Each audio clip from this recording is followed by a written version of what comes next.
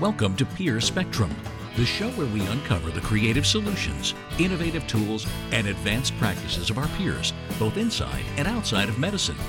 Recharge and refocus with incredible stories, unique perspectives, and unforgettable conversations. Get ready to see what's working. Get ready to see what's ahead. Get ready to see things differently. Get ready for Peer Spectrum. Now your hosts, Keith Mankin and Colin Miller. All right, everyone, welcome back. This is Colin Miller here with Keith Mankin. When Keith and I first started this podcast, we had a simple goal. We wanted to bring on guests who can help physicians like yourself in very specific areas. We wanted to uncover unique people and stories and share those conversations with you in a format you can take with you and listen to anytime, anywhere.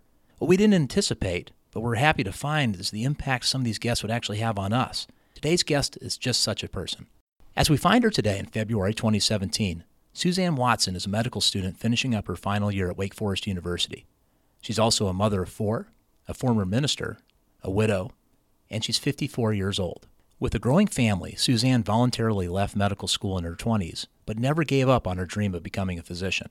That dream never flickered, even through her career as an Episcopalian minister and while raising her four children alone after the tragic death of her husband. We're going to talk with Suzanne about what exactly happened to her husband 15 years ago. We're going to see how that experience impacted her family and how it guides her current mission to become a healer and an advocate for those suffering with mental illness. If I had to pick one word to describe Suzanne, it would be resilience. As you'll see, though, that one word alone isn't enough to describe Suzanne. She's someone with incredible kindness, an inspiring mission, and someone we predict you'll be hearing a lot more from in the future. It was a great episode, and it was a real privilege to speak to her at the beginning of this next journey in her life. With that said, let's get started. All right, everybody, welcome back to the show. This is Colin Miller here with Keith Mankin. Today we have Suzanne Watson with us. Suzanne, welcome to the show. We're so glad to have you. Thank you. It's a pleasure to be here. Suzanne, take us back to just almost 4 years ago. It's a week right before you had a big decision to make, and you got two letters in the mail. What were those letters, and tell us how you felt that day. I did. It was about 4 years ago, just about this time of year, and I received a letter from Wake Forest that I opened as an attachment to an email. I was actually at the gym walking up the stairs when I opened it, and it was my acceptance to medical school. My daughter was picking me up at the gym, and I walked upstairs and ran to the car and said, "Look at this. I read it. I think it says that I've been admitted, but I need you to confirm it really says that." So she read it and she said, "Yes, it's an acceptance to Wake Forest." So that was really one of the happiest days of my life. I was thrilled. A little bit later that week, I went to the mailbox and I opened up the mail, and there was one of the cards from AARP, which I was about ready to turn 50. I didn't realize they sent them that early, but they did. So yes, I got my AARP card and my med school acceptance within the same week. Wow. So we're now in January of 2017, and you're going to graduate in May. So you've almost made the first stage of this. You're about to have MD behind your name. Let's start at the beginning. I mean, what was it like when you were thinking about going back to medical school? Who were you talking to? What kind of encouragement did you get? Did you get any discouragement from anybody? And what was going through your mind as you were preparing for this? Well, what happened was I was working as the head pastor of a congregation in San Diego. I'm an Episcopal priest. And I'd seen a lot of people who get to a certain stage of their career and they're just waiting for retirement. They're putting those years in and they're just kind of waiting to do their time and passing time. And life is so precious. I really, truly believe that we need to live as fully as we possibly can. And all of my life, I had longed to be a physician, but I thought the ship had really sailed. I had almost went back when I was 40 years old, but I told myself I was way too old. Now I kick myself because I would have been out of residency by the time I started. But I really had thought that it was completely over. What happened is I started to really think about how I wanted to live this next big chunk of my life. We're all living so much older and healthier now. And I really don't plan on ever retiring. So I really wanted to ask myself what I could do with this next segment of my life. About that same time also, I read a New York Times article that was written by David Brooks that interviewed people in their 80s and their 90s about their greatest regrets in life as they look back. And it came out that the one thing that they regretted was not necessarily failing, it was not taking risks. And as silly as it sounds, when I read that article, I thought, I really don't want to regret not taking the risk to at least try to go to medical school. If I'm not accepted, fine, but at least I tried this one last time. And when I'm sitting in my rocking chair on the front porch in my cardigan, I can at least say I tried. I can say I tried and failed, but at least I tried. And I did. And it was so exciting to be admitted. I also did consult with my children, and especially my oldest son. He said, I don't mean to be rude about this, Mom, but you've talked about this your entire life and you really aren't getting any younger. I think you either need to do it now and sign up tomorrow or stop talking about it. Okay. So I went forward in that way too. I also did have a very, very good spiritual advisor at the time. I've always had a spiritual advisor in my life, usually a Roman Catholic sister. And she talked to me about some of my desires. And she also talked to me about what it is to be a steward of all the gifts that you're given in this life, even the gifts that are won through hard struggles and enduring difficult times. And she said, if you truly are drawn to this as a calling and it feels like a calling to God, I think you need to be a steward of that gift and you need to try it. And so she actually encouraged me to try as well. So that's all I could do, is to try and see if it would work out. And it did. So I'm thrilled. So could you remember the first time you decided to go to medical school versus this time? How did the decision differ? What kinds of things went through your mind that were different now? Obviously, age was a factor, but what else in terms of your understanding of what medical school would really be and your understanding of what your life would really be? I think that I was a lot more like a traditional candidate when I went the first time. I was expecting to work hard. I'd always wanted to be a physician, and I had been on kind of that route my whole life up until that point. And to me, it seemed like a little, just really kind of an extension of college, even though I was already married at that time, and I had a 9-month-old baby, and then I became pregnant the night of White Coat, actually. But I'm at a much different place now. I'm not sure I really had a clue of what being a physician would be like or being a medical student would be like at that time. I think coming into it now, I have the knowledge of what it is to lose a family member, what it is to struggle through illnesses. As an ordained minister, I worked with hospice and been part of that blessed journey towards death with patients in a ministerial capacity. So going into an ICU or going into an internal ward or the ED, I had a lot more knowledge of some of the more difficult things that you encounter as a physician. I'm coming into it with a much different perspective, I think. We do want to explore some of the things that led you to this, because there is a lot to explore there. This, besides taking a risk here, there's also a huge commitment of time. Just taking the MCATs is not an easy thing in preparing for that, but also the financial burden of taking out student loans. Becoming a medical doctor today is more expensive than ever. What was going through your mind when you considered these challenges? Well, there was the family component of it, because I do have kids. I'm a widowed mom of 4, and I still had one child at home and one child who was just graduating from college and then 2 in college. So it was a difficult time in that way. And I needed to take my children into consideration in doing this because it is a very difficult time. Actually, one of my children left school and came home and went to a local community college to help with her brother who was in high school at the same time. And I'm very, very grateful to her to have had her here these last couple of years. She's transferred to a 4-year university now. And he's in college now. So things are actually easier now than they were when I started. So that was a big concern for me.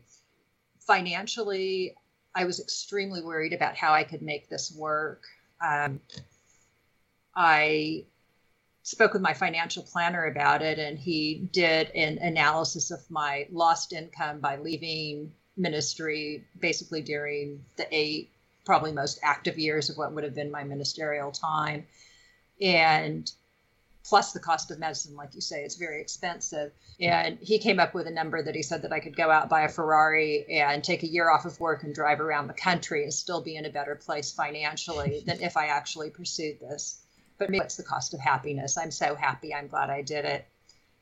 When I think about the finances, I'm really very grateful to Wake. When I was after that conversation with him, I actually took the time to fly back to North Carolina from California and to meet with our financial aid folks. And at that time, they informed me that I'd been given an incredibly generous scholarship to Wake. And yes, I'm coming out of it with some loans, but nothing as bad as it could have been, which will then allow me to get a much higher needs setting when I finish than if I was trying to pay off a huge student loan debt. So I will forever be grateful to Wake for being so generous and really giving me this opportunity. That's wonderful. So there's a component to your practice, I suppose, serving in a special needs area or setting that's tied in with a scholarship. Is that correct? Yes. I eventually went to work in a very high need, underserved area of some sort. And that's, I plan to do that. And sometimes those places pay less. And so it's important that it's a financially sustainable situation. Right. Let's go back to the beginning of medical school here. So you're coming in, and obviously your fellow students are, for the most part, much younger than you and have a whole range of, fewer experiences, but different experiences. Tell us about your first meeting with your soon-to-be classmates. Well, that was one of the things that made me the most nervous, was how I would be accepted by my classmates, if indeed I would be accepted by them. I knew that they would be a lot younger than me, and that concerned me because I knew that I'd be working very closely with them for 4 years. I wasn't even sure if they'd even talk to me. So there was the first meet and greet of med school, and it was to be held at someone's home. And I dressed up with like my little suit jacket and pants and drove over to this house. And when I pulled up, there was a group of young guys playing beer pong in the garage with the garage door open. And I drove right by and went to the end of the street, and I called my son and I said, I can't do it. And he said, yes, you can. I said, no, I can't. What have I done? I'm going back to the church. He said, no, you've worked way too long for this. You're going to park that car and you're going to go in, if only for 5 minutes. And I said, okay, I will. So I did. And when I walked up to that beer pong table, I think one of them actually thought that I was a neighbor there to complain about the noise. But I went ahead and introduced myself as his new classmate. So they were all very generous. And actually that night I met another one of the moms in my class. There are three moms. When we started, there were three parents in the class, and we were all moms. And they were very nice. And actually my classmates have been absolutely phenomenal. Yes, it was a tiny bit awkward at first, but when you're working so closely together towards such a hard goal, you have something in common, and the years really do just slip away. First day of class, I took my place in the front row, right side, like most returning non-traditional students do. And there were a lot of other really nice people in that front right row. And some of those people I consider my best friends, even though they're the same age as my children. Well, I'm sure it didn't hurt that you beat them all in beer pong that night either, right? I didn't play beer pong. Okay, good. Right answer. So. Well, Suzanne, we were talking a little bit offline. When I was in medical school, there were a number of people who had a lot of community experience and experience outside of medicine before coming back to medical school. And to a large extent, people who came through college would say, would ask a lot of questions. What's it really like when you have a family? What's it really like when you're in the real world? Because we had no idea. Have you found that that's been the case with your class? Do they look at you as a resource of a way to talk to patients and to talk to other people? I think that it's maybe been more in terms of keeping things in perspective, or maybe being a source of support. Like, for instance, when you come to med school and maybe you don't have the ego strength that you develop, or the confidence that you develop from an outside career and having lived life and gone through a lot of different challenges, you really know what's important and what's not. You know that if you don't do well or if you don't pass your board exams, that really life isn't going to end. It's an inconvenience. Maybe you don't feel quite as good, but it's not the end of the world. So I think being a source of support to try and keep things in perspective is important. I also, from my ministry work, I just am very naturally supportive of others. And so I'm there if I like to think that I'm there if somebody's hurting and needs support. Yeah, I'm sure that they found that valuable. Let me turn it around. What have you learned from your younger classmates? I am so impressed by this generation of their openness in terms of their emotions and the things that they think about and worry about. They're also very generous in terms of giving, in terms of social service. And that seems to be a very natural part of their lives. And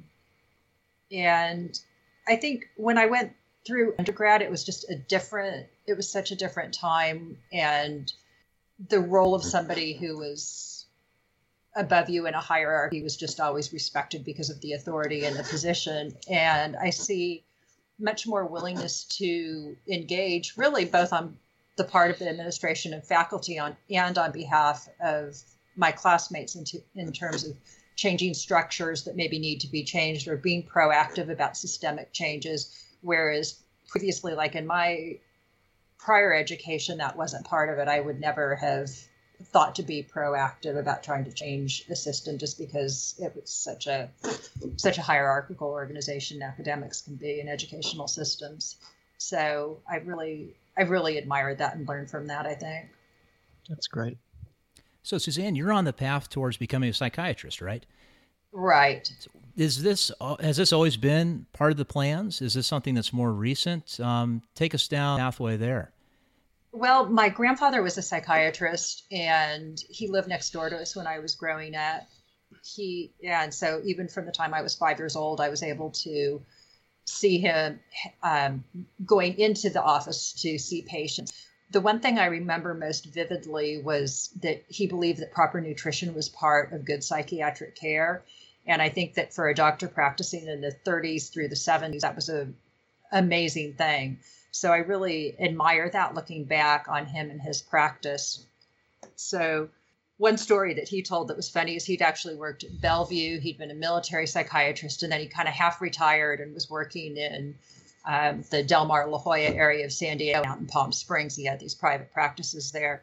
And it wasn't until he got there that a La Jolla socialite hit him over the head with an ashtray, and he ended up in the hospital with a head injury. And he always thought he could work at Bellevue and in a military hospital. And it wasn't until he got to La Jolla that he actually ended up injured by a patient. But that aside, I just really, I respected the profession at that time. What I think I liked also is I used to see him on nice days. There was a porch swing outside his office, and I would see him sitting on the swing and talking to people. And I think even as a child, I noticed that intimacy of those relationships and those discussions and was kind of drawn to that. However, when I went to med school the first time, I was not thinking of psychiatry. It was only when I returned and had lost someone to suicide that it was psychiatry that really drew me in. Suzanne, tell us more about that. So your husband was a neurologist. Both Yes. of you met when you were entering medical school or just before that, is that right?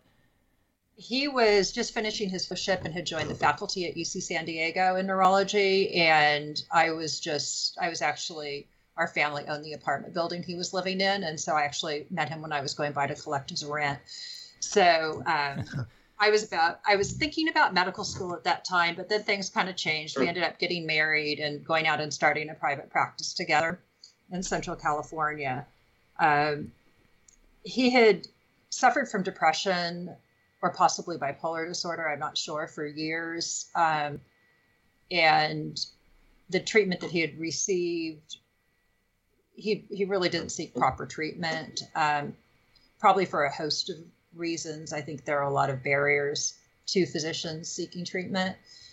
And it culminated with a very bad outcome when he took his life around Christmas time about 15 years ago. We had 4 kids under the age of 10 at the time, and a large home in Central California. And I was pursuing ordination and getting my Master's of Divinity at the time.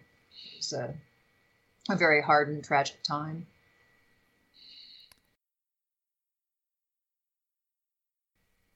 Well, after you lost your husband, you were going into the ministry at this point. This pathway had already started.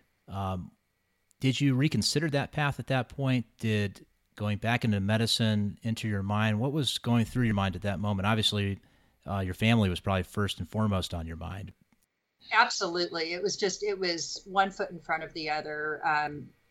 Insurance, or his big life insurance policy, did not pay because of the nature of his death. And so suddenly I found myself in school full time with 4 kids and the household expenses of a physician with absolutely no way to cover those expenses. I had to graduate, be ordained, and get a job immediately just to put food on the table and raise our family and sell the house and everything else. So no, something like thinking about medicine wouldn't have even crossed my mind at that point. I just wanted to survive, pay attention to my children's mental health needs in the wake of such grief and tragedy, and of my own, and help to keep us a intact, mentally healthy, physically healthy family. Today, and maybe it hasn't changed much, maybe it has, what are your thoughts on mental health and mental health struggles within the medical community? There does seem to still be a stigma sometimes about talking about this or even seeking treatment. Where do you think we are today, and what kind of impact do you hope to have in your practice? I really hope to be a voice going forward to encourage people to seek help, to encourage physicians, and really clergy for that matter, to seek help when they struggle with mental health issues, substance abuse, depression, anxiety, suicidal ideations, anything. And being a physician is a very demanding career, and I think it can be a career that leads to burnout as well. And yet, because of debt and lifestyle and so many other reasons, I think physicians can feel trapped in what they're doing. I believe that seeking help, I think there used to be more barriers to it. I'm seeing many more physician wellness initiatives on the surface, yet underneath, I'm not sure how much has changed. I was recently on one of my psych interviews. It was a program that requires psychiatry residents to have a year of personal psychotherapy. And one of the residents said that some in their program are to cash for it because they don't want an insurance record that they sought help, even though it's required by the program. So there is stigma still and fear. I think there are several problems, but I think one of the large barriers to seeking help is that it's the problem of having to report to your state medical board if you have sought help for mental illness. I think that's probably one of the areas where we can still seek to change it. Right. When physicians are relicensed, you have to answer a question, and states vary, but last night I was looking at the California application, and there's a question about, have you ever, not even are you currently, have you ever sought help for a psychiatric illness or a mental health illness or substance abuse issue that could limit your ability to practice medicine? And I think it's very important that we have healthy physicians and we take good care of our patients, and we want to make sure that there is nothing that's standing in the way of taking good care of patients. And yet I think it's a large percentage of physicians that will undergo a depression in their lifetime. I think it's something like even 15% of med students, I think, will report a depression, and 30% of residents. And physicians have higher suicide rates than the general population. Right. And so I think there are a lot of problems still. I think it's a little bit better, but I think it's something that we need to talk about. And it's actually one of the reasons I risk sharing my own story, is because I hope that it encourages anybody who is struggling to go ahead and take that risk and get some help.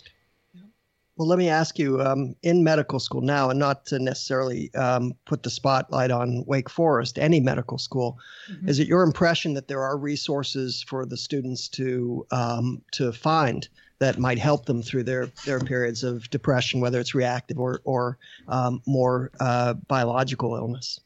Yes, and I think that I have been actually really proud of the efforts that Wake Forest has made. They actually have a launch program where they're including some wellness initiatives at those first days of medical school, because I think that's the other prong of this is addressing healthy coping mechanisms early on and bringing some of these things to light. In my med school interviews, in my residency interviews, I've discussed this probably in every interview, and so I have learned a lot of the different initiatives that are being undertaken across the country, and it's actually really exciting. I think a lot of med schools really are getting behind helping students in a variety of ways, and it's an exciting thing to see. I do think that med student suicides are still underreported. I think resident suicides are underreported because I think it occurs. I think there is a study that's actually underway right now that will hopefully get a little bit better number on the number of med student suicides, but I think they're underreported, and I think that they do happen, and what an absolutely tragic loss. Suzanne, it's not something I'm as familiar with. Where are these numbers reported right now? I mean, if we look at, higher instances of depression in medical students or physicians relative to the rest of the population, who's compiling this data right now and who's studying it? Well, you can look at the American Foundation for Suicide Prevention actually has the suicide numbers of physicians and how they compare with the general population. But there are research studies. I was doing just a literature review of some of this, and I can't give you the exact citation of it, but there is research, but there needs to be more. Yeah, it seems like a huge opportunity right now. Do you think there's a reluctance on the part of some administrations in these programs to doing more research in this area? Or is it more of a personal reluctance or fear of really being outed for your own seeking of treatment? I'm really not sure. I don't sense a reluctance to undertake research. I think that there might be a reluctance to adequately report the number of suicides in training programs, because I think that it could be seen that would reflect poorly on a program. So that's why I think that it's underreported. And also, and from an altruistic sense too, to respect the rights of the family and the wishes of the families probably as well. Losing to someone to suicide is a stigmatized death. It's a very, very difficult thing. It takes a very long time to come to some maybe peace about it or even be able to discuss it. So it may even just be to respect the rights of the family that have just lost a beloved member. Yeah, that makes sense. Question about the regulation and the boards. Are you aware of, or are you involved with any lobbying to the boards to be more sensitive about the mental health issues with medical providers? I'm not, but I would love to be. I mean, my time in med school has been to learn as much as I possibly can at this age, which is a little bit more challenging sometimes, I think, and also to respect the gifts that I've been given of having 4 children and raising those kids and still having a son at home. So that's really been the focus of my last 4 years. But moving forward, that's one of the things that I looked at in training programs, was if a training program allowed me the chance to be an advocate for mental health rights and to explore some of this. I would love to be involved in lobbying to change some of the questions on licensing boards, because I think that directly contributed to my late husband's death. Yeah, because I think that's not something that's unique to medicine. I mean, I've read recently that pilots, if they report any mental illness, they could lose their license. The military, obviously, it can be a career killer by just seeking treatment. So this is something that affects people all across the country and all around the world. And hopefully we're moving towards a time that people are going to be at least a little more open to talk about it. I hope so. I mean, even on the inpatient ward, I've talked to young people who are hospitalized and who have had a dream of being in the military or a dream of being in the Peace Corps even. and they're very concerned that this hospitalization is going to negatively impact what had always been a lifelong dream. And that's very sad because it almost punishes the person who is intact enough to reach out and say, hey, I need some help, and is willing to ask for help instead of suffering in silence and then doing something very destructive. Right. So it's a vicious cycle. Yeah.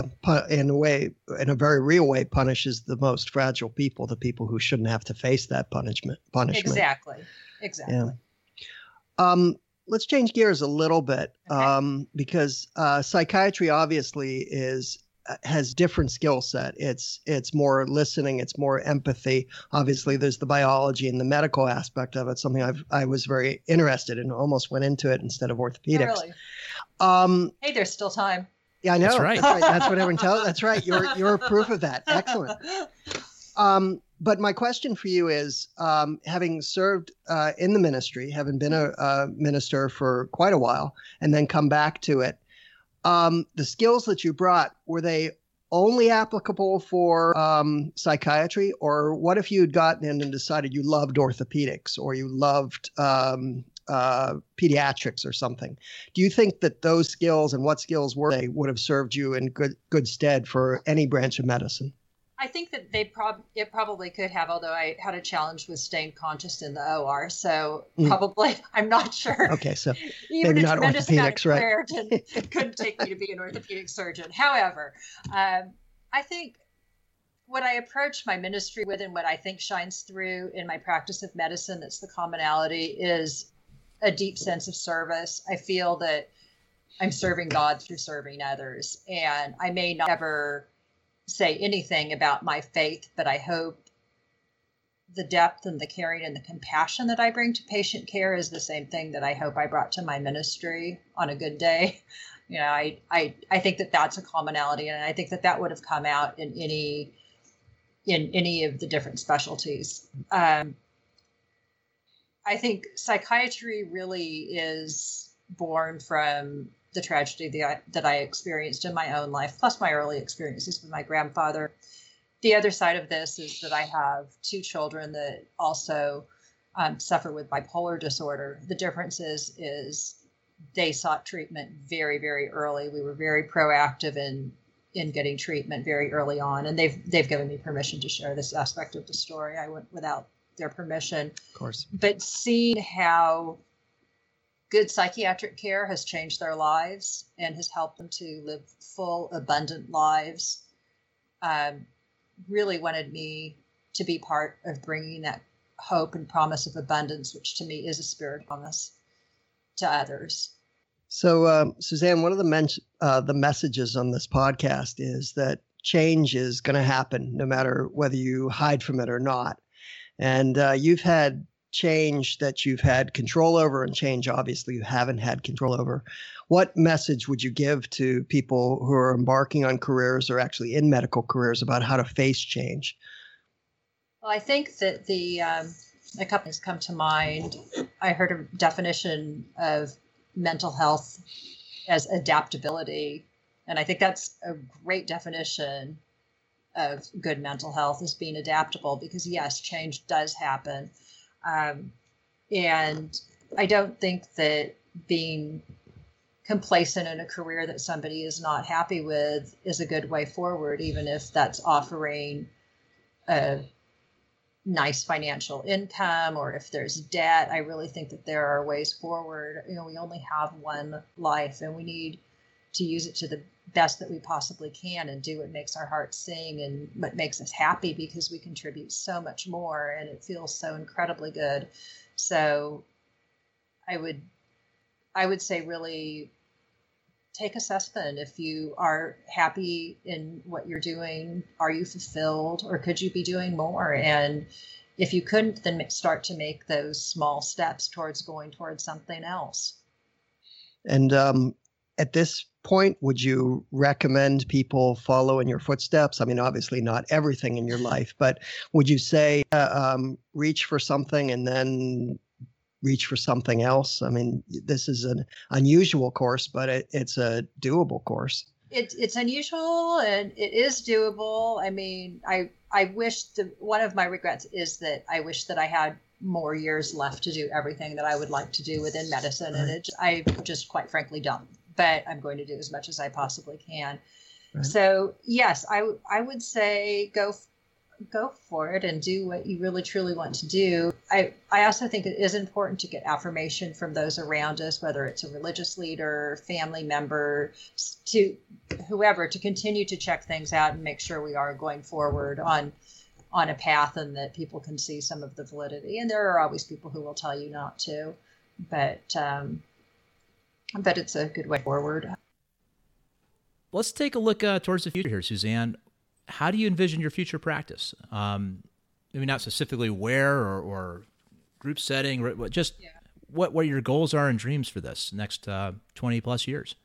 Well, you're kind with your time estimate. I hope that I do have that. That would just be an incredible blessing.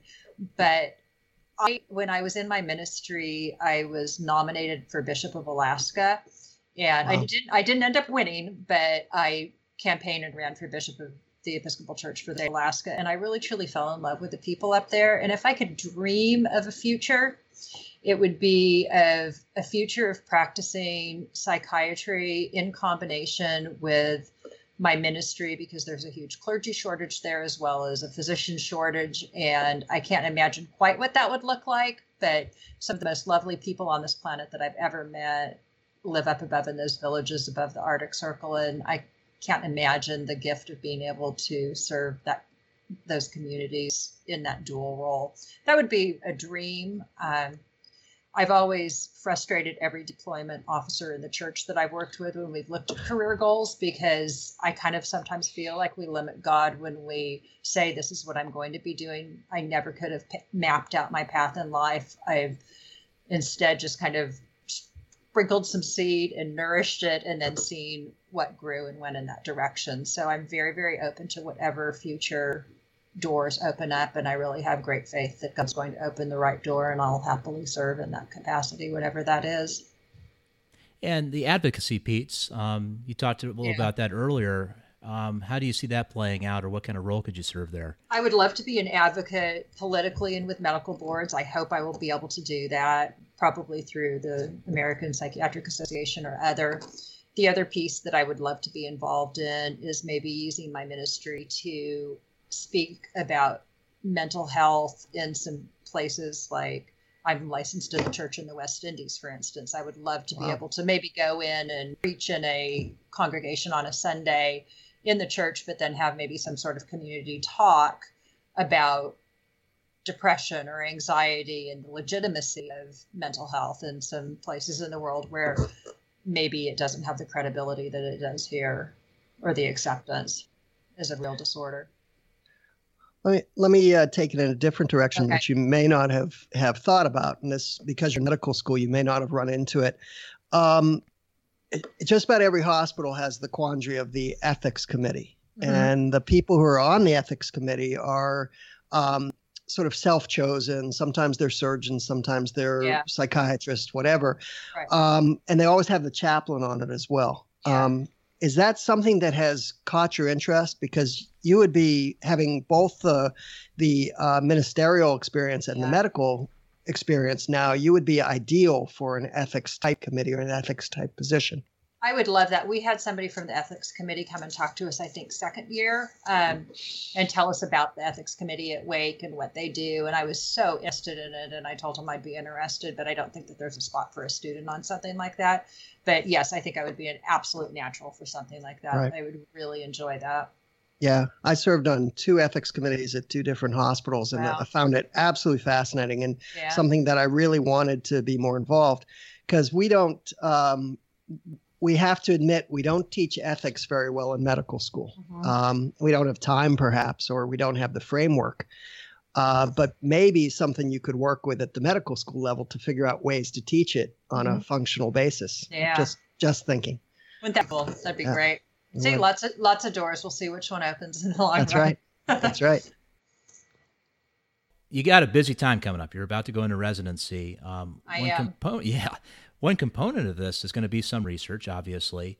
I I don't know how that plays into your long-term goals, but are there any very specific areas that you're curious about right now that you'd like to explore more? I am. I've already written a proposal for to do a survey of the different suicide prevention programs that are being taught in medical schools or used in medical schools. Unfortunately, there wasn't enough research really to be a good review of literature. So that's something that I hope to do something in med student suicide prevention and wellness in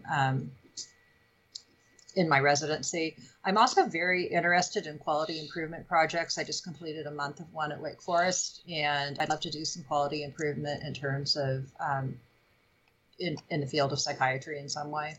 Great.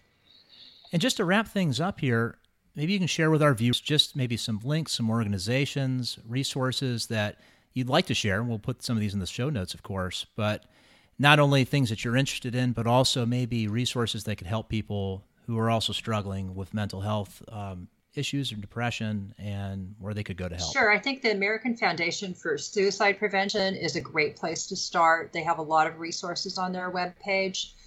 I also think NAMI is another national organization for mental illness that has a lot of support groups. For substance abuse, of course, AA and other organizations are good. Every community has a suicide hotline that you can call at any time. And of course, if somebody's in a situation where they could harm themselves or others, any emergency department is the place to go. But reach out. Nobody has to suffer in silence. And there is the promise of abundant life. And with help, you can get to that point in your life. Despite how dark it seems, you can get through that darkness, and the light is there. Well, Suzanne, thank you again for coming on and sharing with us and opening up for our viewers and for us. I mean, it really means a lot to us, and Keith and I really enjoyed talking with you today. And we have you back on. Maybe once you get into residency, maybe we can catch up with you and see how things are going. I'll look a lot less well-rested at that point, I think. That's true, yeah. It's true. We'll have to catch you someday that you actually have a little downtime, which may not be much. Yeah. Well, thank you for having me on. I really appreciate the opportunity to talk about something that's so important to my heart. And thank you. You're very welcome, and thank you. All right, everybody. Well, this is Colin Miller here with Keith Mankin on Pure Spectrum. Whenever you're listening to us, hope you're having a great afternoon. We'll see you here next time. Take care.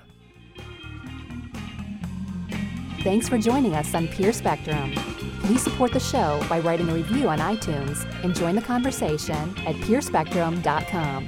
Keep up with the latest episodes and share your ideas with us on Twitter, Facebook, or email at purespectrum.com.